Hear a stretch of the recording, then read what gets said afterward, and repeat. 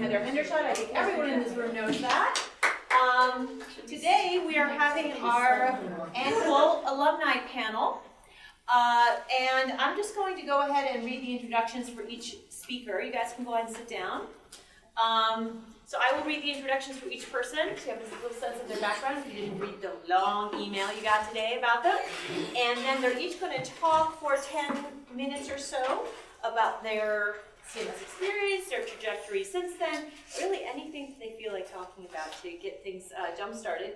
And then we'll just open up to discussion and Q&A. So first we have Matt Weiss. Yes. Okay, from class of 2004. A game designer and educator whose work spans industry and academia. He's the CEO of Empathy Box, a company that specializes in narrative design for games and across media. He was the narrative designer at Harmonix Music Systems on Fantasia Music Evolved, the game design director of the Gambit Game Lab at MIT, which was the earlier incarnation of what is now Game Lab. A consultant for Warner Brothers, Microsoft, PBS, the National Ballet of Spain, and others on storytelling and game design. And his work both creatively and critically focuses on transmedia adaptation with an emphasis on the challenges of adapting cinema into video games. Was some of you at his workshop this afternoon? No? Okay, just checking it. Because I know exactly what this means now, because my office is right there and the door was open, and I was like, oh, very interesting. Matt has given lectures and workshops on film to game adaptation all over the world, and has published work on how franchises like Alien, James Bond, and horror cinema in general are adapted into games. Then we have Ainsley Sutherland, class of 2015. A media technologist and researcher working in immersive computing and human-computer interaction design. Her project, VoxHop, a tool for voice collaboration in virtual reality, is a 2017 i360 Challenge winner, funded by the Knight Foundation and Google News Lab. She was a 2016 fellow at the BuzzFeed Open Lab, as well as a researcher in the Imagination Computation Expression Lab at MIT. She has co-founded Mediate, an MIT DesignX-backed company that enables collaboration in and analysis of 3D environments. In addition to her MS from MIT, she has a BA from the University of Chicago in economics. And finally, we have Beza Boyajad. Should I help? Yes, I'm sorry. Boyagiolo. Boyagiolo. Yes. Thank you. Sorry about that. From the class of 2017. An award-winning documentary filmmaker and artist. Her work has been presented at MoMA Doc Fortnight, IDFA Doc Lab, Morelia International Film Festival. Is it RIDM or RIDM? I think both were. We'll go with that. RIDM. Anthology Film Archives, amongst other venues and festivals. She's received grants and fellowships from the Left Foundation, MIT Council for the Arts, the Flaherty Seminar, Salt Research and Greenhouse Seminar. She was an artist in residence at Union Docs in 2012. Where she co-directed Tonitas, a documentary portrait of the last Puerto Rican social club in Williamsburg. She's currently producing a cross-platform documentary about Turkey's gender-bending pop legend Zeki Müren. The project is comprised of a feature film, A Prince from Outer Space, Zeki Müren, a hotline and a web experience, which was the work that she did for her thesis project here. And currently she works as a producer at the MIT Open Documentary Lab. She's the only person whose thesis work I specifically mentioned, but I'm sure the others would be open to discussing what they did as their thesis here, should you choose to discuss that with them. So I think we missed someone. Oh my God, I'm so sorry. I was sat in the wrong order. Thank you so much. I was like, wow, I know what I do so much that I didn't even hear it. And awesome. Karen needs no introduction. The great Karen Schreier. Yes. Yes. Class of 2005. Thank you so much, Ainsley. An educator, innovator, and creative researcher, always looking for collaborators and new connections. She's an associate professor at Marist College and director of the Games and Emerging Media Program. Is that a grad program or undergrad or both? Undergrad, it's all undergrad. Got it. She also runs the Play Innovation Lab, where she researches and creates games that support learning, ethical reflection, and compassion. Her recent book, Knowledge Games, was published last year by Johns Hopkins University Press. Congratulations. And was covered by Forbes, New Scientist, Times Higher Education, and SiriusXM. Dr. Schreier also edits the book series, Learning, Education, and Games, which is published by ETC Press out of Carnegie Mellon. And she's the president of the Learning, Education, and Games group of the IGDA, International Game Developers Association. She holds a doctorate from Columbia University, master's from MIT, and a bachelor's from Amherst College. Okay, now we're ready to go. Thank you all for coming. And I think we can just move from my right to my left. Okay, so just start this way? Let's Okay. do that way. So it's like, I'm just telling my experience of having been... Yes. Okay. And if you're wrong, we'll interrupt you. Yeah, please let me know. Let me know. Tell me if I've got Something it doesn't wrong. Ring true. Yeah, tell me if I've got it wrong. You're like, I don't know if I believe that. Yeah. So for me, some ways I describe myself as kind of like a 90s film nerd. Like, this is where I come from, even though I work in games. I was part of that generation that I guess like idolized like indie filmmakers in the 90s. So like I was one of these possibly annoying people who grew up wanting to be like Quentin Tarantino or Kevin Smith or this kind of like character. So I actually ended up going to film school at the University of Wisconsin-Milwaukee as an undergraduate, where I took essentially film courses because that's what I thought I wanted to do. And we did all sorts of avant-garde cinema there. There were some people who were kind of weeded out who kind of wanted to be George Lucas, but they were very commercially minded. And instead, they kind of exposed us. They gave us kind of an intervention of like avant-garde cinema. Like, so people who are familiar with avant-garde cinema, people like Stan Brakhage, George Kuchar.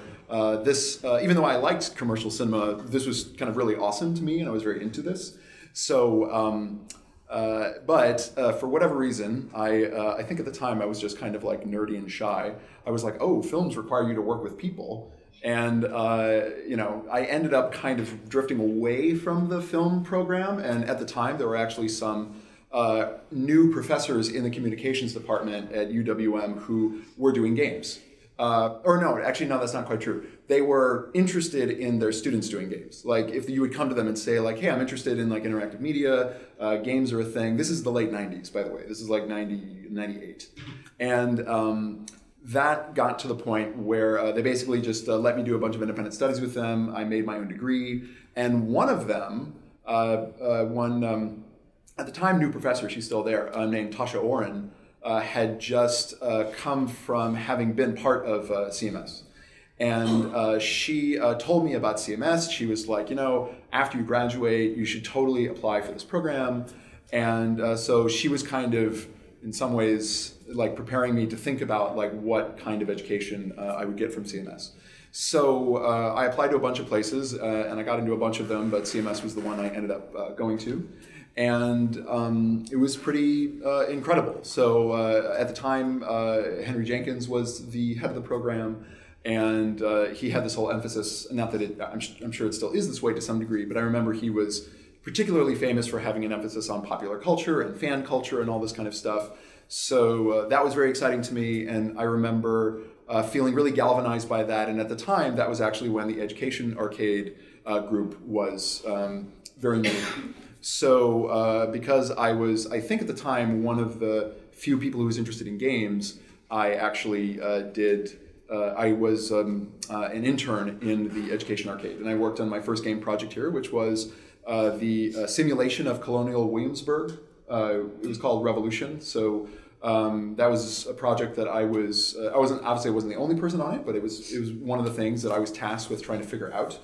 That was my first project really doing game design, and it was pretty fun and pretty interesting. And then when I graduated, I ended up it's kind of funny, I don't know if, well, I guess I should say it. I actually met my future wife at the time, Claire Fernandez, who's also a graduate of the program, and she went did her PhD at Georgia Tech, and I actually also applied for the same PhD program at Georgia Tech, and she got in and I didn't.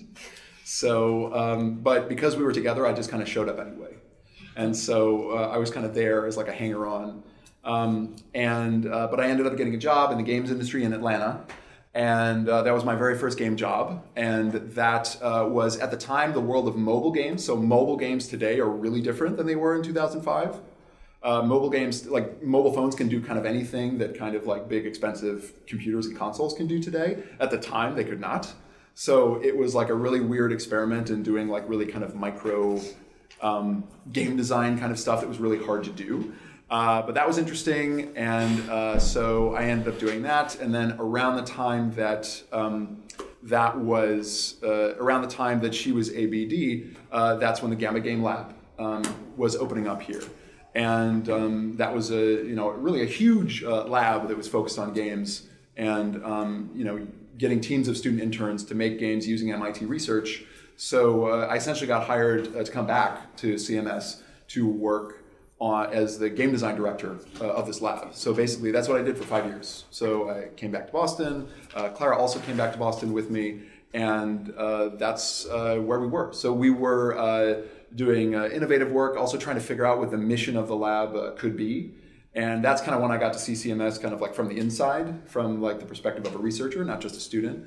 And actually when that lab was kind of in its last year, I applied to the company Harmonix, which is local. They made Guitar Hero, Rock Band, and one of the things that one of the reasons why I ended up getting a job there, I got a job as what we call a narrative designer, because the work that I focused on from Revolution as a student onward to when I came back to MIT is all narrative focused. Because I come from film and the humanities, I was always interested in storytelling in games. So when I was here as the game design director, I ended up doing this game, The Snowfield, which is about freezing to death in World War I. And it's as optimistic as you can imagine. It's pretty horrible, but that's the point, right? Because it's war. So, but at the time too, I took advantage of the fact that we were here in Boston to do a podcast series based on one of my favorite companies, which was Looking Glass Studios, that had kind of created a lot of the tropes of storytelling in games in the 90s. And they disbanded at the end of the 90s, but I was like, we're here, we're in Boston, we should hire some of them. So like, for example, Sarah Varelli, who still works here, she actually was a hire that came from sort of like looking for these people. Anyway, so this is part of the reason why I ended up getting this job at this game company, and I got the job as a narrative designer. I was working with Disney on the new Fantasia franchise. The idea was that they made 2 Fantasia films, and they wanted the third one to be a game. So it was a game, but it was meant to be a sequel to the second film, Fantasia 2000, which I'm not sure if people remember that, but there was a second Fantasia film. It came out in 2000 called Fantasia 2000. And so that's what I worked on. And that was a year. And then after that, went to New York because Clara ended up getting a job as a full-time faculty at the NYU Game Center, which is the kind of, it's in the Tisch School at NYU. So it's like the game equivalent of their film school. So like the school that produced like Martin Scorsese and Spike Lee, this is like the games version of that. So she teaches full-time there. I teach some classes there. I teach a class in immersive narrative, a class in interactive narrative. But in that time, I've been doing freelance. So I did work for, like was mentioned before, the National Ballet of Spain, doing a narrative game for them about like how do you get young kids excited about flamenco dancing and Spanish ballet. I worked for Warner Brothers on a prequel to this Johnny Depp film that got terrible reviews. The film got terrible reviews. The game got good reviews. So if anybody's ever seen this film, it's called Transcendence. It's basically Johnny Depp becomes the internet. Sounds good to me. So you can check it out. But it was cool. We got like, our own scripts that were like watermarked with our names and everything. We'd get in trouble if we showed them to anybody. It was like super exciting. And so that's what I've done since. And what we've done since we've been in New York is take advantage of the kind of like sort of like mediascape there to, the fact that they have like, Boston is a little bit more of a tech town. And of course in New York, they have like the major film studios there, the television companies and everything. So we've been active in that community in New York. And we took this opportunity to kind of start our own game studio. So after doing a bunch of kind of work for other people, work for hire, again for like, for Warner Brothers and National Ballet of Spain and a few other people who I can't actually mention, starting our own studio, doing our own narrative project to try to push the whole enterprise of, art in the commercial context of story-based games forward. So that's kind of in a nutshell for me. Okay. I'll just do the same thing now. Go. So I graduated from CMS in 2014. 2015, I think. Is that right? That's correct. It feels like a long time ago, but also not. Before I came to CMS, I was working in Chicago with a professor from undergrad, designing something called alternate reality games, which are kind of like this phenomenon that got really popular in like the late 2000s to mid 2000s, where I think you basically go on these narrative scavenger hunts. There was a really famous one that was in conjunction with I think the AI movie. It was like they're put on by these like movie studios kind of as promotional like phenomena, but then the players kind of come together and like solve and create their own story, and a lot of it has to do with meeting people in real life or collaborating with people that you've never met before. And so we were kind of taking this genre of gaming that kind of is like sort of through creating like fake Facebook walls and creating fake people on Facebook and fake Twitter profiles, as well as like planting characters and scheduling like performances around the city, to try to figure out if there was a way to like both make these games more accessible and shorter and kind of like possible. I think one of the biggest challenges of those types of games is that you put all this labor and time into something that then happens once. And it's not even like a ballet where you can go at least for a few months. It's basically you either get on board and you hang out with it for a while and then it's over, you totally missed it. So we kind of played around with that medium for a while, which was also really cool because you had the phenomenon of trying to design experiences that you couldn't guarantee that everybody was going to have the same content. So a lot of people would only participate in like the online component. Some people would just pass one or two things in person as they kind of explored the neighborhoods where you actually had physical installations and things like that. So that's kind of where I began sort of thinking about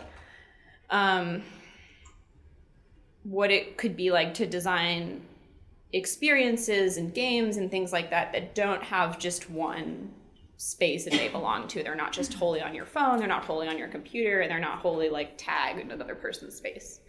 And so it was kind of with that experience that I then came to the CMS program, where I worked in Professor Fox Harrell's lab, the Imagination, Computation, and Expression lab. And that was a really great experience for me because Fox sort of runs his lab almost like like an artist's atelier. You can kind of bring your own projects to the lab, you contribute to the lab projects, and it's a very like productive space to kind of actually begin making tools that can explore some of your theoretical ideas, as well as being able to contribute both technically and conceptually to Fox's work, which is like pretty amazing. And for me, it was a new domain of knowledge to start thinking about how the role of cognitive science in interaction design and in narrative design, which was kind of a new field for me at the time and something that has been pretty important in shaping my work going forward. I ended up writing my thesis at MIT with Fox as my advisor, as well as T.L. Taylor, on how to design interactions in immersive environments in a way that is not just about, oh my God, you're inside of it, like, and just kind of being overwhelmed by the spectacle of these technologies, and actually think about what are the unique affordances of something that's all the way around your head and kind of has these other technical apparatus like pieces and elements that we haven't really encountered all together at the same time in a major way before, or in an accessible way before. And so some of the work that I did with Fox was really helpful to start thinking of a framework for how we can just design experiences that try to port our past knowledge, like how to film a movie or how to make a game, into a medium that has different affordances, but actually think about how can we use what this medium does in conjunction with the human body to produce new techniques and new interactions. And so one of the approaches that I took to that project was thinking through this concept of what it means to empathize with something else, and suggesting that instead of just using the fact that you're in someone else's position, which actually doesn't necessarily have a lot to do with empathy. For example, like if I'm empathizing with you, I'm looking at your face and you're smiling and I feel good, I'm smiling, I'm mirroring your like behavior. But if you are looking at a wall or at something that's scaring you and then I'm suddenly where you are, I don't have your face to go off of. I just have my own experiences. So this is very inwardly focused thing where you're really kind of have only your own experiences to draw on at that point. There's no one else's facial expressions necessarily to guide you. And so thinking through, okay, so what are the kinds of ways that we have to change the way that you interact with the world to kind of model or simulate how somebody else might experience it. And so that was some of the work that I got to do for my thesis research here at MIT. And then after that, by the way, while I was at MIT, I had like no idea what I wanted to do. I was trying out all kinds of different stuff. I worked on a bunch of interactive film projects. I worked at something called the GovLab at NYU for a summer and just wanted to do like policy research on technology. Just tried to get involved in a whole lot of stuff and felt very scattered until I really gelled around my thesis at the end. And it turned out that yes, I can tell a pretty coherent story about how I came to be where I am. But the truth is that while I was here, I was experimenting with a lot of different stuff, trying lots of different ideas, and really not that focused until my second year part of it. Which was cool. I mean, it was interesting that it was a program that was really welcoming to all that type of experimentation. It was like, you can write your thesis and you will have a specialization, and you will work with a PI who has his or her specialization. But you can also kind of get involved with a lot of different groups and programs and different labs around you. Just because you're in one lab doesn't mean that you can't participate in another.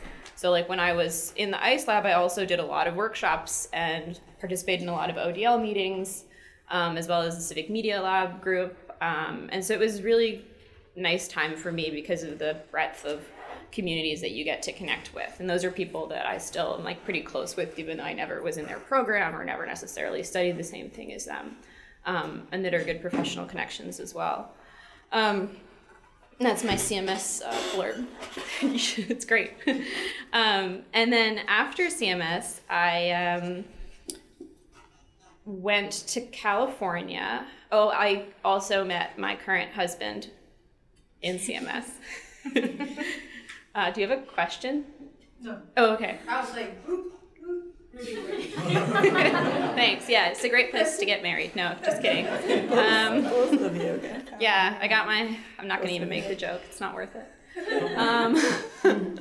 So I went to California, but that was for a year to work at BuzzFeed, which was really, really cool. They had a 2-year program there, or a program that was running for 2 years called the Open Lab, which was kind of this incubator for art and technology and journalism. And it was a chance to kind of basically pitch an idea and a project to them and to kind of be in residence in the newsroom that they had in San Francisco and kind of work on tools for reporters that had to do with VR and 360 video. And so it was there that I kind of started working not just with actually shooting the 360 video, which I did help them kind of put together this kit and start working on techniques for that and how to get it out in the field and distribute it.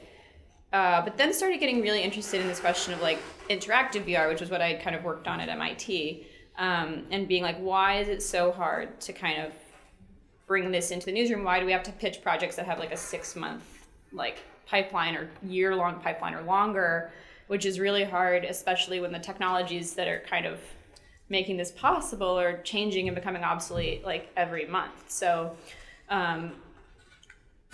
had the opportunity to kind of work with reporters to see kind of what some of the barriers to creating interactive work was.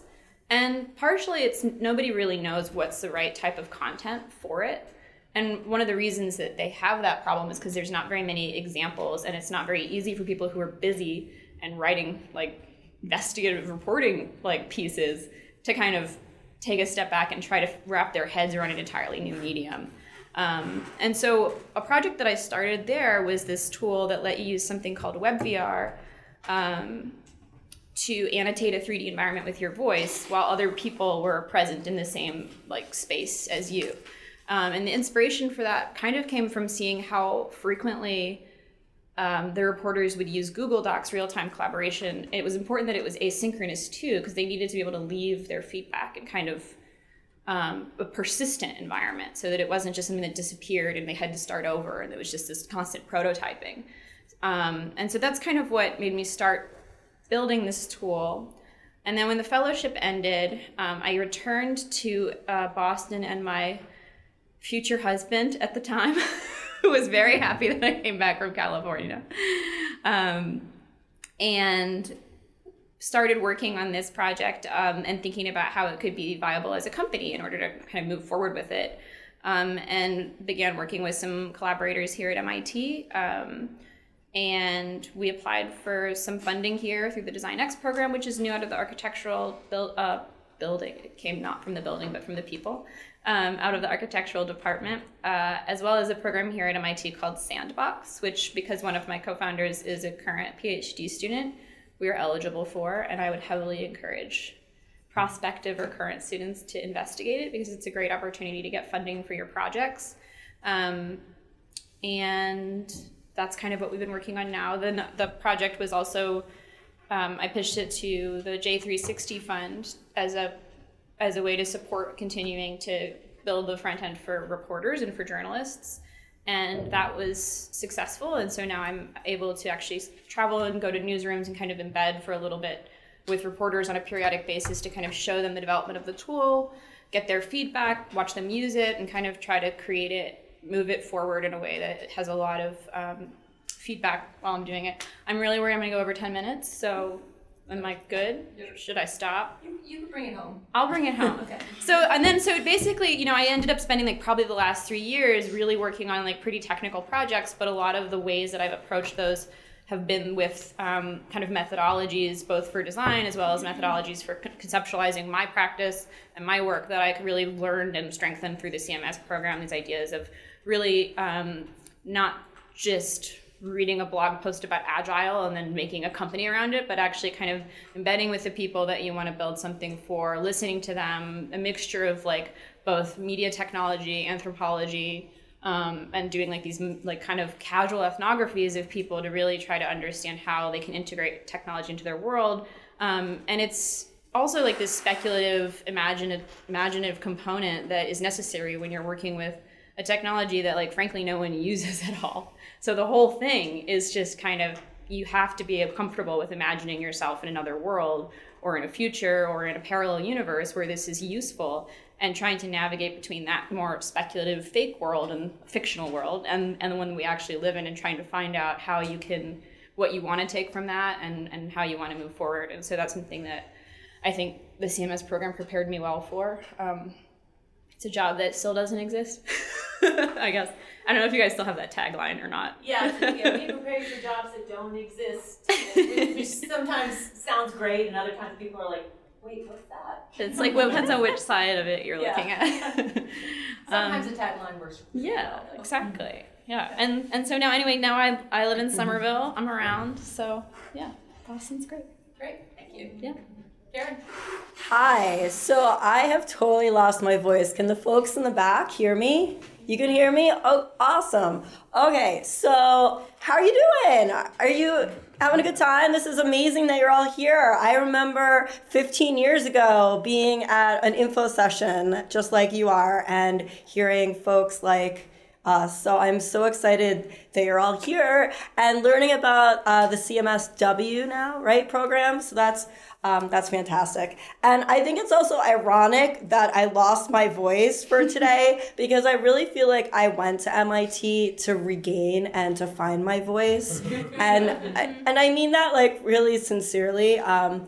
When I was, like, before I came to MIT, I was working in Manhattan, and I was kind of, it was the, early 2000s, and I was working at this kind of startup and, quietly working and working on educational media, and I felt like, wow, like the world is rapidly, noisily changing around me, and I want to kind of stop and understand what is happening, right? I want to understand the history. I want to understand the culture, what is happening, these changes with media and the what, the why, the who, and to approach it from different perspectives, right? To really think about it from not only design, but from history, from anthropology, from psychology, to apply all these different lenses. And I really was drawn to MIT because, like you mentioned, I liked all kinds of media. The web when I was coming here, it was just starting. I know if you can't even imagine that the internet was just becoming. I was thrilled by that, and I had been working in that field and working on websites, but I also loved film, and I also loved television, and I also loved games, and I was, here's a place where I can study and compare them and understand the differences and understand their affordances. And that was thrilling. But I think what really drew me here, and I don't know if you're kind of getting a sense of this yet, but the community, the MIT community is so strong and so fulfilling, really, that as soon as I stepped foot on campus, I felt like I belonged, truly belonged. And that was something I really hadn't felt before. And I hope that you're starting to feel that too.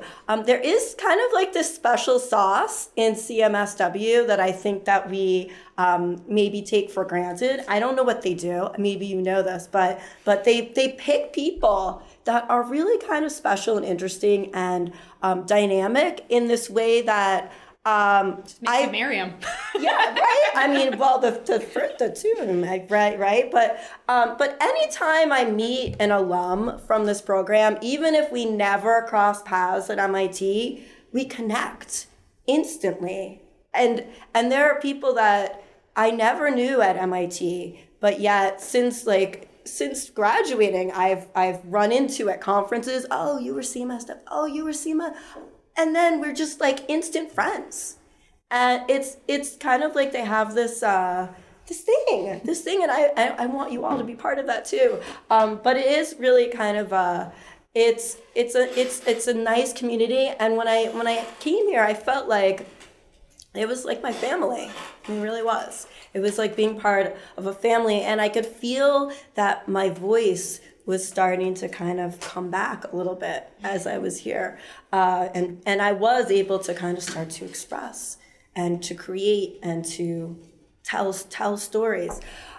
And while I was here, I mean, I did some, I got to work with some amazing people, and especially the people in the program, but also I worked with, I was really fortunate, Dr. Klopfer, Eric Klopfer, his group was working on some location-based games at the time, and I was kind of like their guinea pig. So they had been making games for scientific purposes, and I said, hey, can I use that and modify it for a history type of game? And I ended up creating a game that actually took place in Lexington, Massachusetts. So I got to go out there, which is so you should all go take a trip to Lexington, Massachusetts.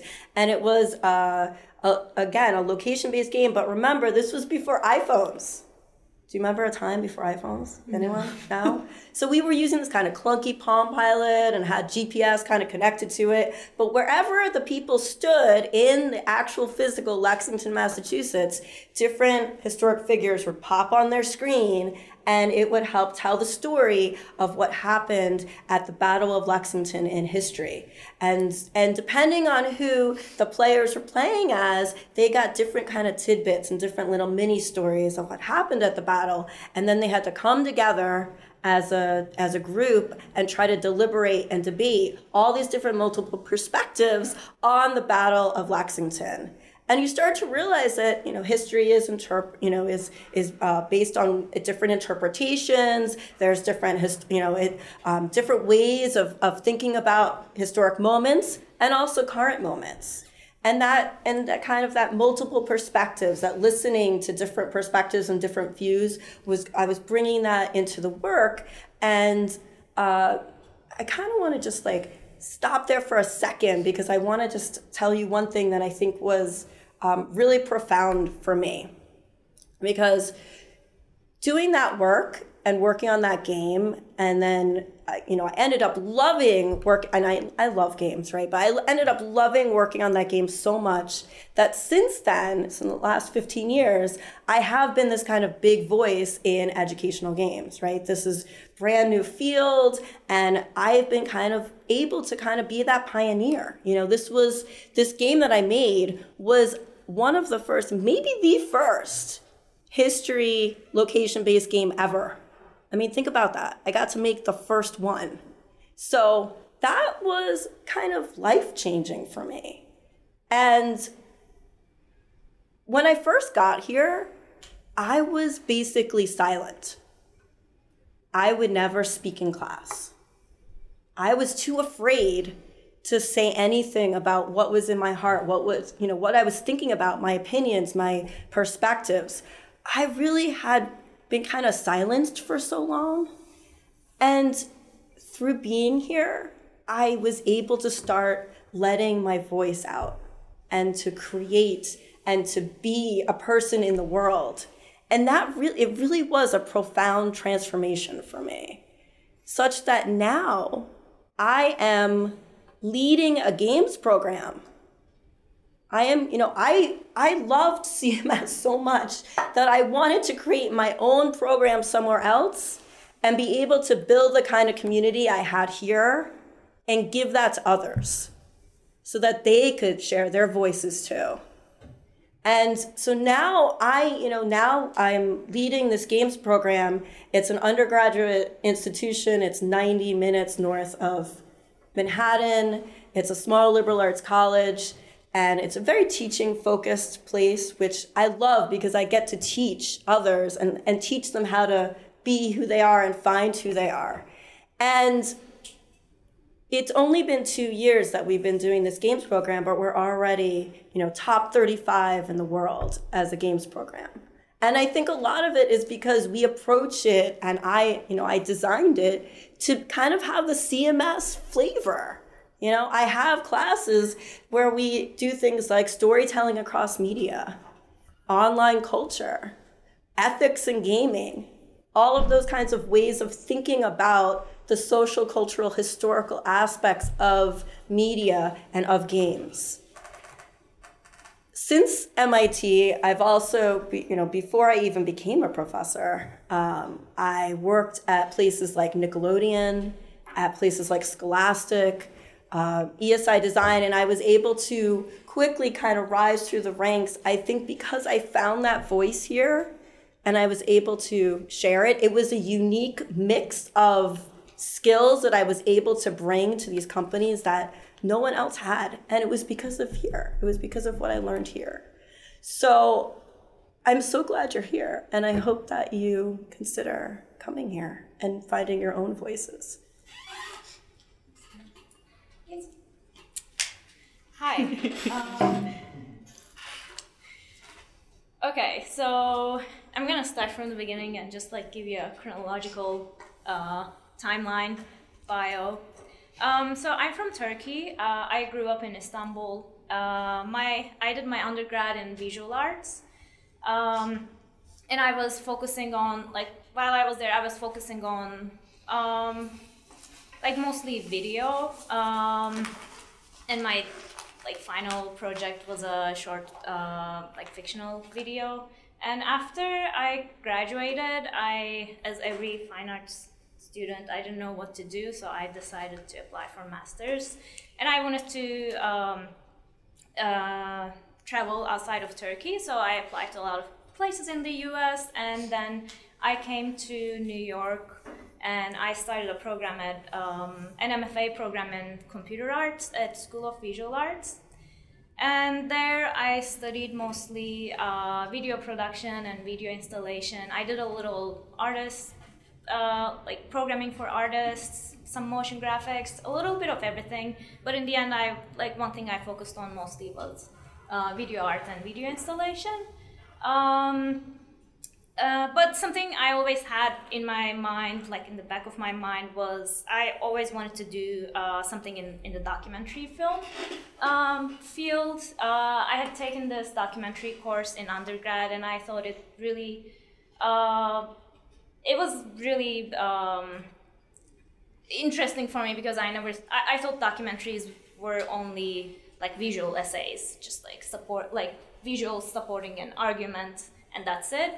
But this documentary class I took in undergrad, it really had an impact on me. I realized it's a really artistic, creative form, and you can do so much experimentation in nonfiction film, stuff you can't do in like fiction form, I think.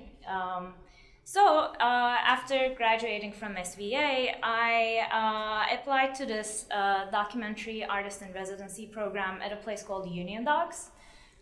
Union Docs is it's a small cinema that shows documentary, like really experimental, interesting documentary programming they have, and they also have this fellowship program. They invite artists and filmmakers, journalists from around the world for, I think, for a year. And at the time they had this project called Living Los Sures, which was about the neighborhood they're located in, called Los Sures or the South Side, by Spanish-speaking residents. They call it Los Sures. So they basically ask artists in residence to collaborate on a documentary project for like 12 months. And that was a really great opportunity for me because like I had never done a proper film meaning like my video work was mostly experimental, more like video art, more conceptual, but I never did any like linear narrative. So it was a really good opportunity because so in this program you have to form your own team, so you have to collaborate with other artists. And I was a more very experienced filmmaker named Sebastian Diaz. He was also a fellow there, and we decided to collaborate on this project. And I learned so much from him. And we co-directed a project called Tonitas, which was about the last remaining Puerto Rican social club in South Williamsburg. So that was a great experience, and that film traveled all over in the US and some in Europe and in Turkey. It was premiered at MoMA Doc Fortnight, which is a very prestigious place to show documentaries. So that was a great experience. And at the same time, during this time, I was working at a place called Maisel Cinema in Harlem, in New York. Does anyone know about Maisel's Brothers? Okay, so Maisel's Brothers are brother documentary filmmakers. They all passed away now. They were the pioneers of direct cinema in the 60s, like when cameras became lighter, people went out like following documentary characters and like created these films where they were following basically, yeah, their characters. Anyway, so one of the Maisel's brothers, he founded this place, the cinema in Harlem, and they're doing really interesting programming as well. And it's also a micro cinema. And I was doing an internship there, and I also worked as a curator at Maisel Cinema, put together a film program named Fiction showing fiction non-fiction hybrid films. So the reason why I'm like explaining these experiences, because like these experiences that kind of seem very separate, they lead me to the CMS program. As I was spending time in this micro cinema in Harlem and micro cinema in Brooklyn, Union Docs and Maisel Cinema, I was really interested in the idea of starting a micro cinema for myself in Istanbul, and that was in 2000, around 2012, 2013. In Istanbul, there was this like big protests as a kind of an extension to Arab Spring, Occupy Wall Street. So in 2013, there was this Gezi protest, which was really interesting for me. Like my boyfriend at the time, my husband now, or Also I didn't you? meet him. Did no. you meet him here? 'Cause- No. he was in Turkey at the moment, and he was participating in this. Maybe I should say this on tape. Anyways, no one will listen. I mean, no one in Turkey. You're making it worse. Yep. Turkish authorities won't listen. The Anyways, algorithm is listening. well, a lot of people I knew, they were participating in it, so and I was here, I was in New York, I was watching it on my news feed. It was really scary. At the same time, it was the time when we were all hopeful for a better future, more democratic future, and like looking back at it now, it's like it all failed. But so like my plan was to go back to Turkey, catch this really awesome moment, and start a micro cinema, and like gather all these amazing artists, filmmakers around this community space where we would show films, maybe like model it after like Maisel Cinema, Union Docs, like create a fellowship program, maybe create this place as a hub in the Middle East region. So I was really excited to do something like that, and so that was my personal statement to CMS. That was my project proposal. I said, I said what I said in my application. I just and actually the reason why I moved here, because like my boyfriend moved to Boston, and I was trying to find a way to move to Boston, looking at places, and I was Googling documentary, Boston, Cambridge documentary, MIT documentary, Harvard documentary, BU. So like that's how I came across Open Documentary Lab at MIT. And so then I moved to Boston. I worked at Harvard for a while at their Harvard X online education program, and then I decided to apply. My visa was expiring, so I applied to the master's program here, and I knew it was very competitive, so I was trying to keep my hopes down, but I was like super thrilled to get accepted. And as I said, I was like, my applications said included those like ideas, project proposal about the micro cinema. I wanted to kind of do some theoretical research and design a micro cinema for Istanbul. But my backup idea was to do a project on Turkey's greatest Turkish singer and Turkey's legendary queer icon, this guy named Zeki Müren. And then, so I got into the program, and like things weren't going well in Turkey, and I thought probably I'm gonna postpone that micro cinema idea. And the other project seemed a lot more fun, so I decided to work on Zeki Müren for 2 years, basically. So my CMS experience was pretty great as well, because I think at CMS anyone can do whatever they want, basically, and like you can you get the most out of this experience if you just like shape it according to like what you want to do with your life, what you want to do after you graduate. So I was a part of Open Documentary Lab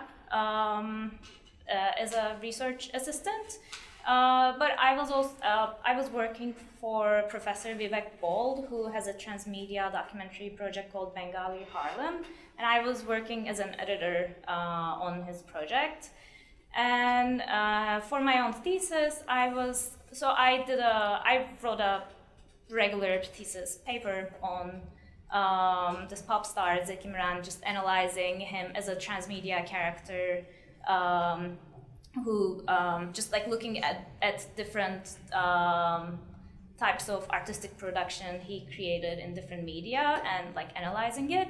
But at the same time, I also started a feature-length documentary project while I was here, and also interactive media component to just like accompanying the feature project. So very briefly, I don't know if I'm running out of time, but okay.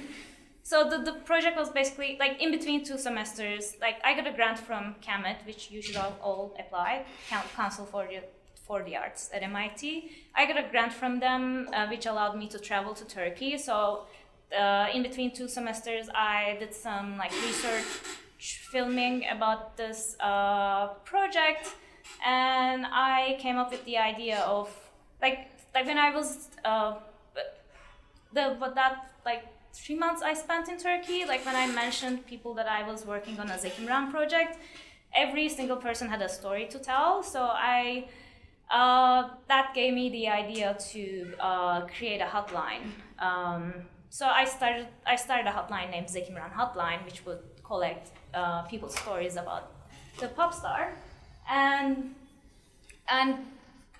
that idea was born out of Open Duck Lab as well, because I used a tool called Vojo, which was created by Center for Civic Media here, and Sasha Costanza-Chuck, who's a professor here, and she's a part of Open Duck Lab and Center for Civic Media.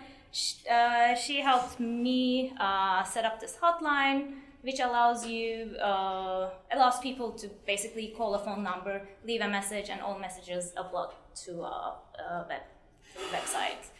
So this project took off really quickly. I received hundreds and hundreds of messages, and then I came back to my second semester with those messages and some filming I did during the summer, and I was thinking about how to use that, like a lot of data. And Open Duck Lab was really helpful in terms of thinking about ways to visualize or create an interactive experience with this data. And at the lab, at Open Duck Lab, I met with a media artist named Jeff Soik, who you might know from, like, he's one of the pioneers who like created really important interactive projects like Hollow, you might know. A really great example of an interactive documentary. So Jeff and I, we collaborated on the Zeki Müren Hotline project and turned it into an interactive web experience. And yeah, so I'm gonna cut it short. So I'm still working on the feature film right now, and the film is also using like these messages coming from the hotline. So it's like 2 projects are informing each other. So I guess that's a transmedia project. So yeah, I guess that was my journey. Great, thank you all. Thank you all for sharing, and what I appreciate how, we look back on our lives, we sometimes come up with a linear story, but then as we're telling it, we're like, maybe that wasn't quite as linear as I thought. So I appreciate your sharing when you knew exactly kind of what you're doing and when you weren't sure what you were doing, and then, it all worked out. So I think those kinds of narratives are helpful for us as we negotiate a graduate program that we are currently in, or as we ponder, applying to graduate school. I think those are all really useful narratives. We also got some practical stuff like look up the Sandbox and apply for money from them, or CAMET, Council of the Arts at MIT, or Maisel Brothers movies. You really should watch all of those movies. They're very important. And they're very good. So thank you for all of that. Can we open up? I just want to emphasize that sort of half of our room are people who are already in the program, the other half are people who are pondering the program. So we have a lot of different interests and perspectives. Some people may be more thinking like, I'm going to graduate soon. What do I do next? How do I use my thesis? Other people are sort of more at the beginning of their journey, if you will. So I think we could take some questions or comments. Can I ask a favor? When you ask a question, can you introduce yourself? Yes, that's a great idea. And say, what you're doing right now. Yeah. Whether you're a potential applicant or a current student. Hi everyone, I am Samira. I'm an undergrad 3rd year doing computer science and comparative media studies with a joint program. And I was curious about what kind of internship opportunities are available outside of the technical field, because I basically was a CS major up until this semester. So I'm still new to the space, and I was curious as to maybe what kind of opportunities are out there in the media industry, especially with film. And I'll add that Samira is working with Lisa Parks in particular on this sort of getting the CMS side, I think. Yeah. Any thoughts on that? Well, are you looking to intern like in production, like film production, or? Yeah. Well, I've never interned in a film production setting, but as I said, like I worked in these, for instance, like these two community centers / cinemas, which was really interesting in terms of meeting a lot of independent artists and networking. But like in those places, there's a lot of internship opportunities because these are mostly like nonprofits on like low budgets. They rely on a lot of like internship work, which is a good thing and a bad thing. But yeah, it's not directly a production. I think, like, I also think I would say try not to do a film internship, like, just specifically where you're working on other people's films, because unless you want to learn, like, technically how to shoot films and stuff, I think that might be a good reason to do it, but I don't think they pay very well, and I think that you can also learn a lot of that stuff on independent projects where you're collaborating, either with a more experienced collaborator where you're actually going to be credited as, like, a co-author or something like that, and try to frame those projects in that way. As far as, like, getting your more exposure to like industry, not just to production. I know that like BuzzFeed, for example, in LA has these like little micro fellowships that are about a month or 2 months that are kind of like opportunities to try making try to just create a project, shoot it for a couple times, see how it does. They almost use them as like long-term interviews that you get paid for, kind of. And I would think that something like that, where you're not just getting an internship experience, but you're also getting something that you can call a fellowship, and that kind of like gives you a little bit more control over what you're doing while you're in a moment where you have flexibility, is to kind of try to capitalize on that where you can. But yeah, there's lots of internships. Yeah, the question is how do they pay? Yeah. And also, I mean, I'm coming from an independent film world, so I don't really know about like big like industry film production internships. But if you're interested in applying to like independent films, like if you're interested in working in independent films, I think I would recommend just like writing to people whose work you really like. And yeah. I mean, I don't know if you have an internship program here, because at my college, for instance, we have a film program, and we have internship coordinators whose job it is to match students between the film, whether it's film or games or video production, to different internships. So we have a lot of students who, for example, will get credit. We're not that far from New York City, so they might go to the city twice a week and work for like CBS or NBC or Nickelodeon, or in various internships, get credit. Or I have other students who will work for a design company or a games company and will get paid. They're not allowed to have you work for no money. There are actual laws against that. That said, some of my students who do film will do kind of like pickup work. In other words, they'll be kind of on an email listserv, where someone will say, well, we're shooting on Saturday and we need some extra hands, and we'll pay you like a day rate for that day, and they'll go and do that work just to get that kind of like, work on their resume. So there's all different kind of configurations. It sort of depends on what you do. I don't know, do they have at MIT an internship coordinator? I would assume they do, but I don't know. I would point you as an undergraduate to Rebecca Shepherdson, who you know her? Yeah, who could point you in the right direction towards internship opportunities. Sometimes laws don't stop people, which is Yeah, that's true. It can happen. It's original advice of just don't do that. So it is important to vet people as well, because especially if it's a new space, because sometimes people argue that we're a film company, but really they're doing something else. So it's sometimes the coordinator is like, our internship coordinator will vet places so that the students don't get exploited. I mean, that's part of what, their job is, to do that. Yeah.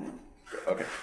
So I don't think you have this problem probably that I did I didn't do anything like that. I don't think I didn't know anybody would help me at the time. Maybe they weren't at the time. I mean, this is 2003 when I did mine. The internship I got was like totally weird and just had to do with a personal connection.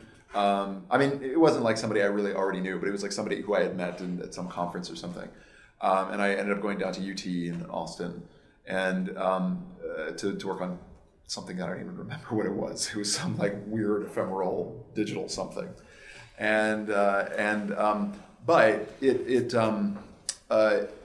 again, like it seems like you are functioning in a space now where like probably what you want to do is a little bit more defined. But if you are somebody who's working in a space that's relatively new, I mean, you do have the additional issue of there might not be really any systems in place, or people might not understand what you do. It's the whole like, jobs that don't exist yet kind of a thing. So like maybe yours does, but you might very well be somebody for whom it doesn't. And that's when you really have to kind of make your own way. And that's definitely what I had to do, because today there are games programs, and one of the reasons why, one of the ways that stuff got created is because people like me went through at a time where there wasn't anything like that, and now I'm part of the people who are like helping shape those things. But it was very much, it's still kind of the Wild West, but it's like the late Wild West now. Like when I was there, it was like basically nothing at all. We're trying to do it. We're pioneers. Well, and I think that's like resonates with what Beza said, which is like if you're just really like someone's work and you email them, like people are pretty receptive. They feel like they've been paid attention to. They want to work with someone who cares about. That's kind of what happened to me. Yeah.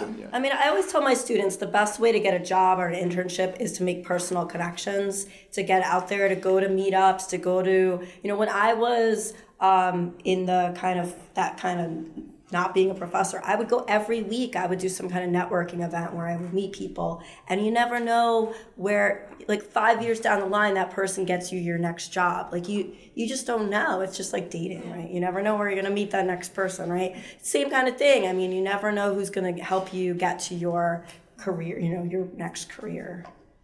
And also, you mentioned you're a CMS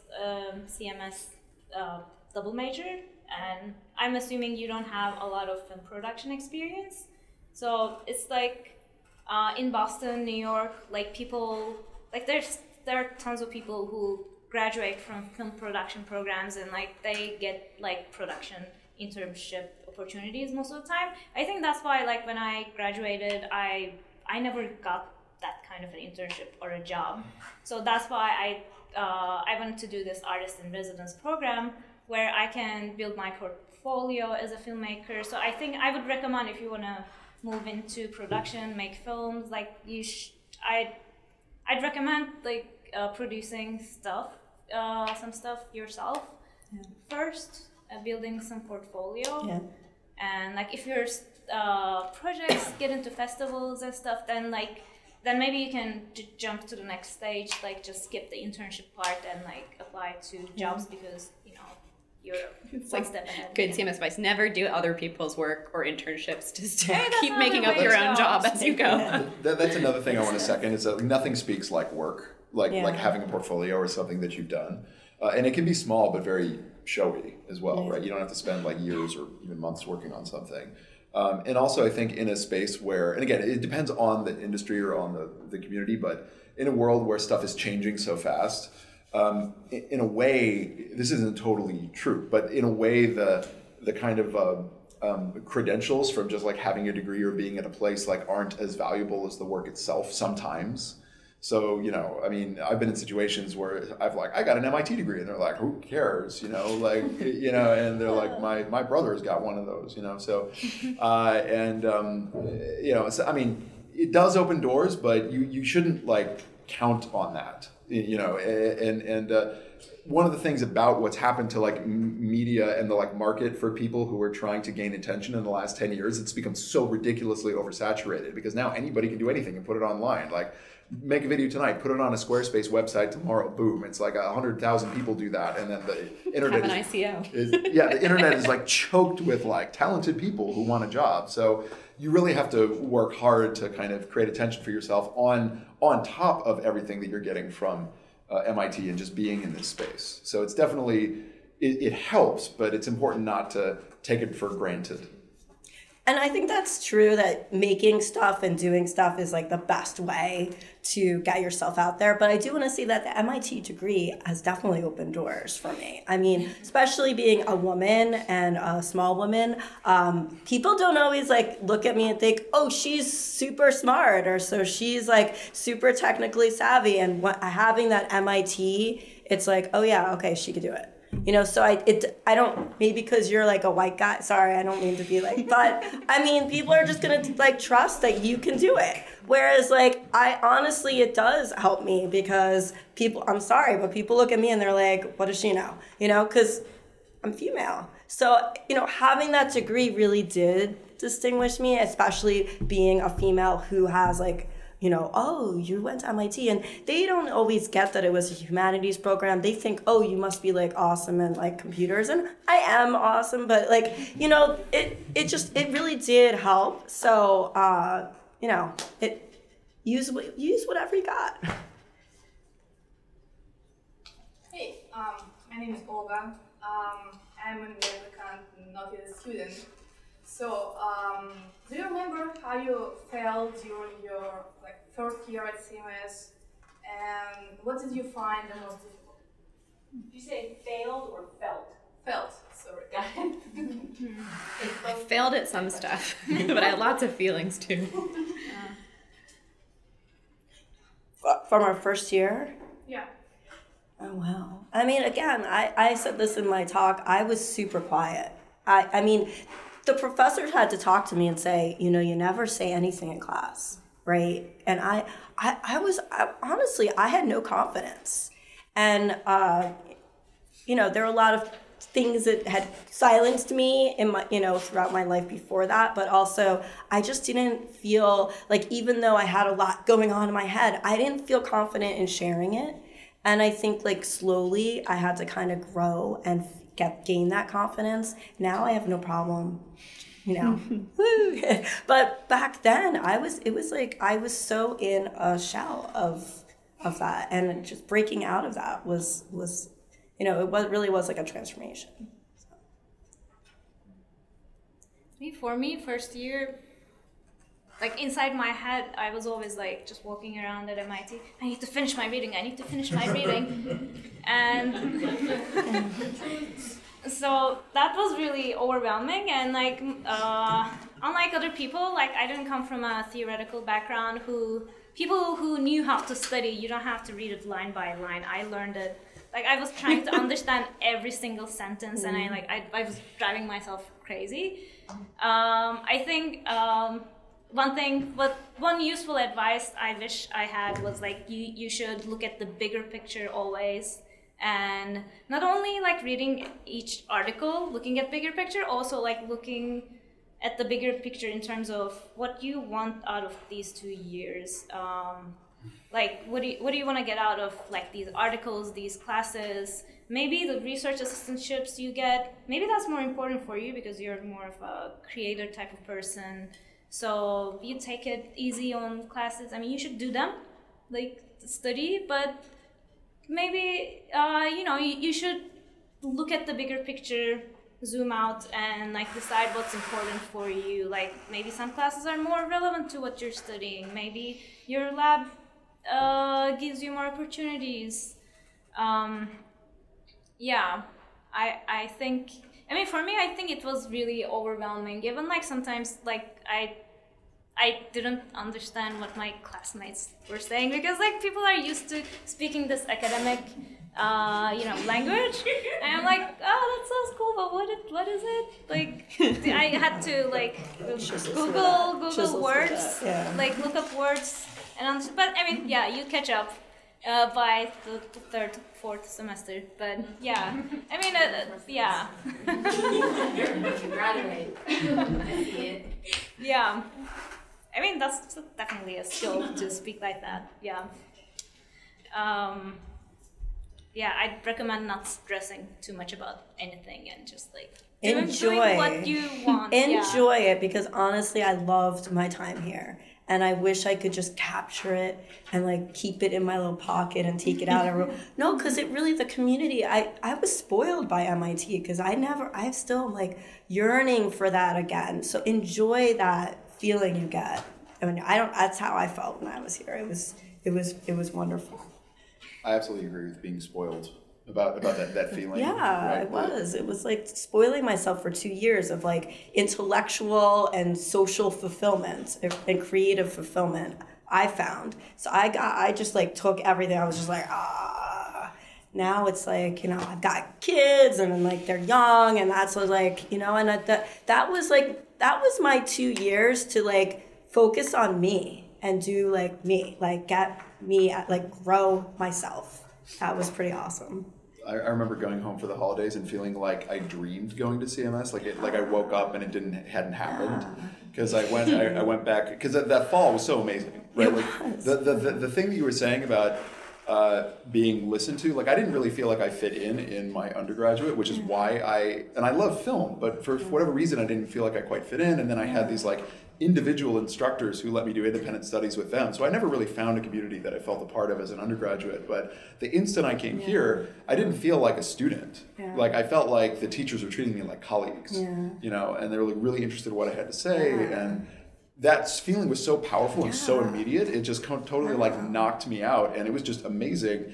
And then when I went home, I was like, "Oh my God, is CMS real?" I gotta like remember. I like looked at all. I was like, "Okay, I can go back, right?" You know, but I definitely had that feeling the first. I didn't want to semester. leave. Like I was like, can't leave. Like I didn't want to graduate. Like it's funny. It's like I'm glad to hear all this awesomeness. However, I wonder if we could also talk about missteps or things that you might do over or challenges, not to just deliberately inject a note of negativity into the whole thing, but I think we could go in that direction as well, just in a way that might be productive and helpful. Oh, so it's my turn then. I was not looking specifically you, but maybe I'm just projecting because I met my ex-husband in graduate school, and no, I enjoyed all my research and stuff in graduate school. I didn't feel a strong sense of community per se, or there was very little free food. You know, it was a very different experience than here. So I'm not trying to bring everyone down, but I'm just thinking if we could. So I gained 15 pounds in grad school. And that's partially because of the free food. It is also because it's pretty stressful. I think that with great freedom comes great like consternation. So for me, it was a lot of like, what am I going to do? And I think that was, you know, I was my own like judge and jury. So everything I did wasn't good enough. And I felt like I had trouble committing to certain projects and certain ideas. And then when I did, I felt like they weren't coming through well enough, and combine that with, you know, being 24 and still like being able to party, you know. So it was a lot to keep, you know, hang up, because it is an exciting community, lots of new people, and you're trying to balance the fact that you're making friends and colleagues that you're going to have around for a long time with like trying to figure out if you even want to do a PhD after this, and oh God, why isn't this program just a PhD program? It would be so easy, but it's not, and I'm not going to go to academia, and what is going to happen in my life, blah, blah. So I think that there, for me, was this element of like too many decisions felt like they hinged on this semester or this week. And the truth is that like none of them really did. Like everything happens over time, opportunities present themselves.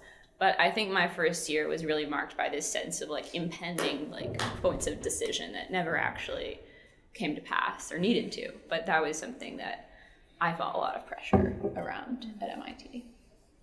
Or like maybe I should just quit everything and become a computer scientist and make money.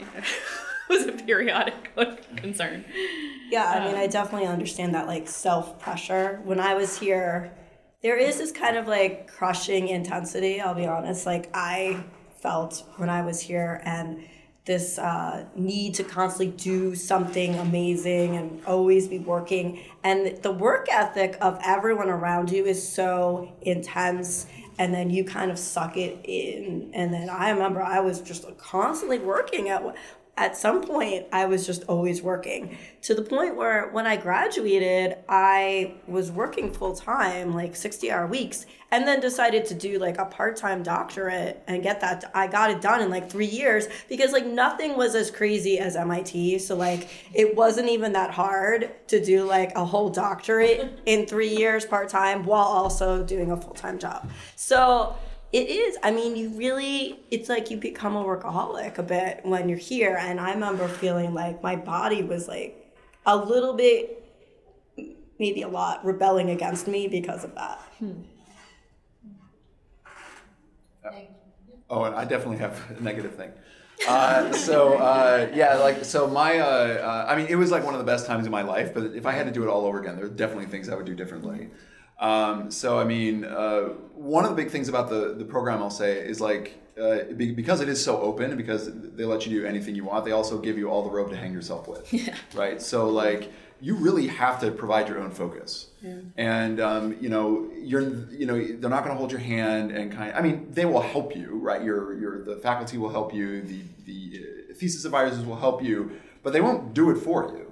They're not going to really, if you're kind of having a hard time focusing, right, it is ultimately up to you, and to really figure out what you're doing and what your plan is and really execute on it.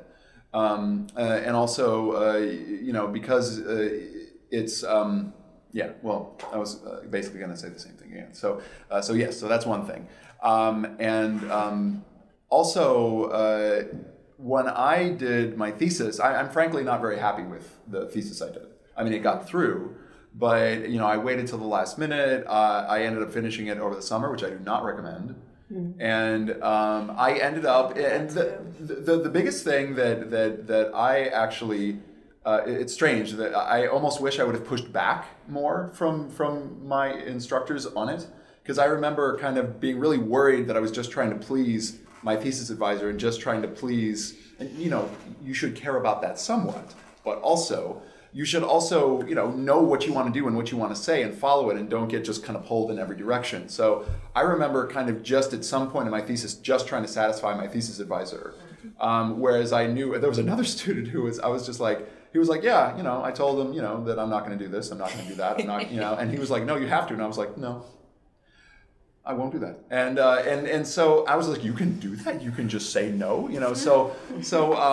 I don't quite advise being that confrontational about it. But the point is that, you should, have some level of, you should figure out how to balance, those boundaries. And, have a plan for that and know what you want to do. I honestly think that I ended up, for my thesis, there's a lot of academic writing I did after CMS that I really like. I feel like I honestly should have done more stuff about what I was really interested in, which was transmedia adaptation. Like that would have been, for me, that was the stuff I was really passionate about. And I somehow talked myself into doing something that was more vague. And I did it to a certain level of quality and graduated, and that was fine. But when I'm telling people, like, they're like, what is your work about? What do you talk about? Like, what should I read to know you? I don't send them to my CMS thesis, right? I send them to some of the work I did afterwards, because that's when I was just like, well, this is what I really wanted to write. So, and it still worked out for me, but again, if I had to do it over again, I wouldn't do it that way. So I think that's very helpful. I just read this great essay by Margaret Atwood, and she was saying how she got out of college and she hadn't gone to grad school yet. She didn't really know what she was doing. She thought she might write true romance fiction, because it just seemed like, place to make money, so she's tried it out, and she couldn't write good stuff because she didn't actually believe it, and no one will believe anything you write if you don't believe what you're writing. And it kind of speaks to this necessity of pushing back sometimes, and of course, I like to think that we're trying to give you very good advice, but sometimes you need to find your own voice and the ideas that you really believe in and what you really want to pursue, instead of kind of faking it, as it were. Your instructors are only human too, right? So it's like, there's always that balance. So. And they're buried deep in their own work, which is an asset, but also means I never had an experience with my thesis where both my advisors were like, we don't get this, we don't know what you're doing, we don't like this chapter. And then I was like, okay, I'd do another draft. And they're like, oh, this is great, we get it now. And it's just sometimes that barrier of communication, and you just have to be confident in your work and get there. And sometimes pushback is just asking a lot of questions, like what exactly don't you get about it? pushing harder in the feedback. Yeah. So I don't want to hijack the dialogue too much, but I was thinking maybe we could complement some of the advice you heroes are sharing. So there's several of us in the room who are currently first-year CMS students or just recently first-year CMS students, that is second-year CMS students. So I'd love to sort of get a sense of, with your question when you ask about first-year experiences, what are you actually hoping to learn more about? Just the last sentence. What are you hoping to learn more about within the first year so we can shape our responses for you? No, actually, I got everything I wanted to find it. And I like the answer about like getting the voice. So sometimes I feel like introvert being in very genius rooms, like, oh my god, everyone's genius, I'm introvert. No. And so I'm pretty sure that finding your voice is really important, like for everyone, like for introvert, for extrovert, like for everyone. So and my next probable question would be any advice from our guest today, knowing everything you know today, like any advice to future students, what we should do and like what we should avoid, like to do like first year or even application or anything. I mean, I think Heather gave the best advice just now, which is like, if you believe it, other people will believe it. I think that's kind of like, I wrote some other applications and I think my CMS one was unique in that it was something that like just came super easily to me, and I was honestly very curious about working on that project and investigating that idea. And some others where I tried to tailor it more to the program or whatever just didn't pan out, and I think that's my instinct. It's just, there's no right category or answer. I mean, I just like say, like, be okay with you, whoever you are. Be okay with your missteps, by the way, because I think I also struggled with having a focus and having that, like we've been talking about voice a lot, especially my lost voice. But I'm so glad that I made those missteps here, because now I do have that intense focus and I am able to set those boundaries. And it's because of learning and being and growing, and you have to do it somewhere, right? You have to grow somewhere. So be okay with doing it now, make the mistakes now. I'm sorry, I'm a second year student, and I think I only found my focus when I gave up trying to look for it. Yeah. Like in that I came here with a certain, like some ideas from undergrad about what I might want to work on, and I kept trying to push on those ideas and push on them, and then at a certain point I sort of gave up on them and just thought like, okay, well, what am I seeing like in front of me here that I like? And that's where I found something that I was really, really interested in. So I don't think, like, sometimes I think, especially in the application process, there's some pressure to solidify yourself as a person and with such a certain set of interests. And I don't think you should commit to doing that, especially coming to MIT where there's so much interdisciplinary stuff.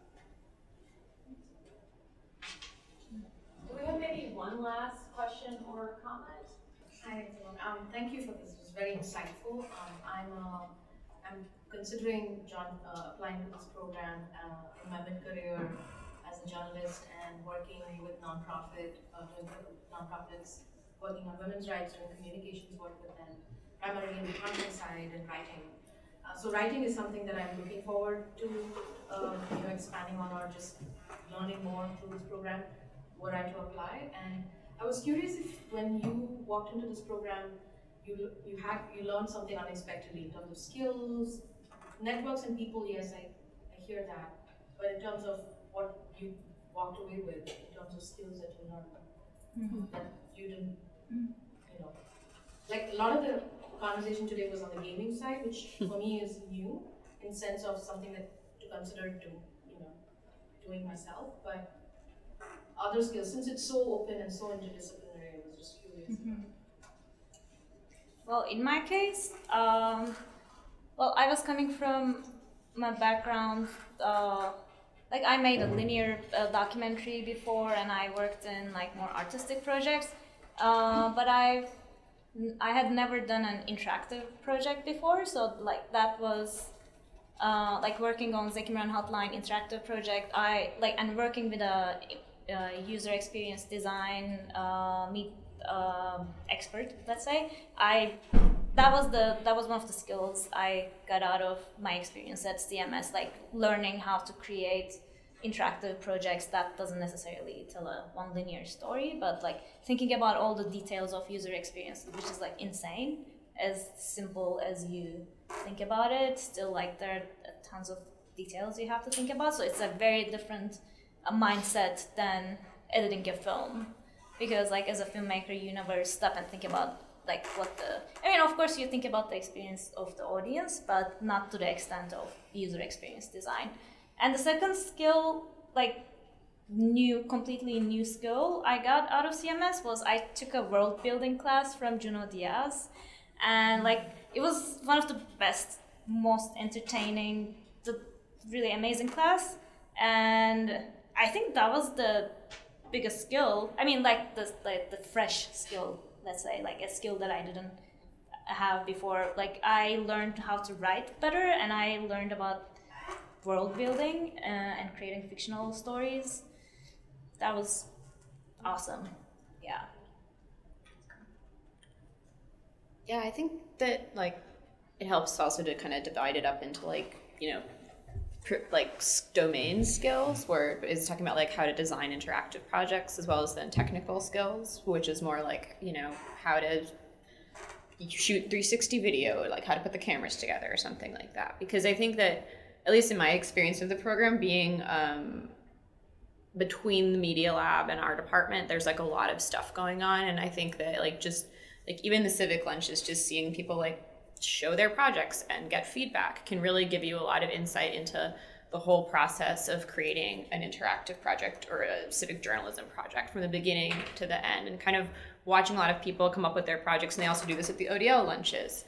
So a lot of these labs that kind of have these regular meetings, I think if it's a domain that you're interested in, just getting to be involved in that group can be a really good way to not sit down and learn how to actually technically do something, but it can at least show you what skills they know or what skills they needed to learn, and kind of help you build up your base of your knowledge of that domain. Most of my like technical skill building was done outside of the program, but that wasn't necessarily outside of MIT.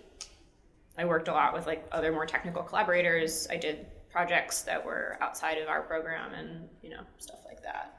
And I would definitely recommend trying something new. I mean, we talked a lot about focusing on stuff, but I think you should just like take one class, at least one class for fun too. That was world building class was that for me, for instance. And you didn't expect it to. You just thought, this is my fun class, and then it ended up having a huge impact that you hadn't anticipated.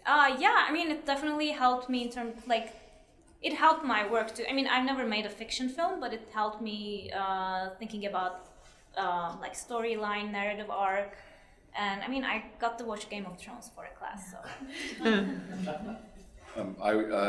I want to second the whole Juno Diaz thing, because I took that class too, and now my creative life is divided into before Juno and after Juno.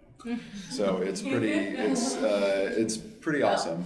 And how did I miss this class? It was. I took it when I was working here. Okay, because I would have totally loved to take it. Yes, no, it was. But yeah, so I mean that's an amazing class.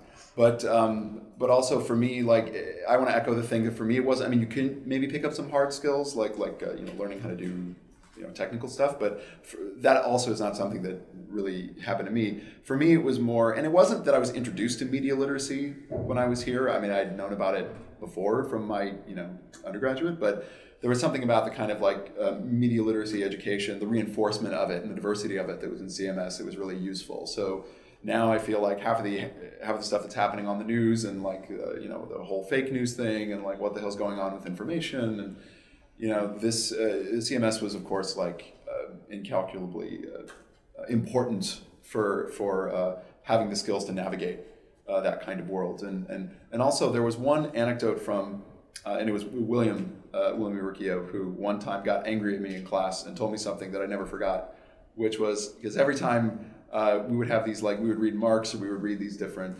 people, and I would be like, why do we have to believe them? You know, why is this? Are you telling us that this is like the right way to think? And finally he was like, no, that's not what I'm saying, right? Like, he was just like, these are just compass points, right? You know, this person's east, this person's west, you know, and it's not about indoctrinating you. It's not about telling you this is how you ought to think. It's about giving you the orientation points to kind of like find out what you believe, or like who you're going to take from, in order to kind of like put your own belief system together and give them coherence. And I mean, maybe some people don't have this problem, which is great, but I did, and that was that was like a really like precise moment in my life to me, in my education, that I always remember. Well, not many people look back fondly on their professors and get angry at them. It was great. Thank you. I recommend it. So. I know we can talk more, but we run flat out of time. So I want to encourage everyone to hang out and like I said, have some food and talk more formally with our guests. Thank you again.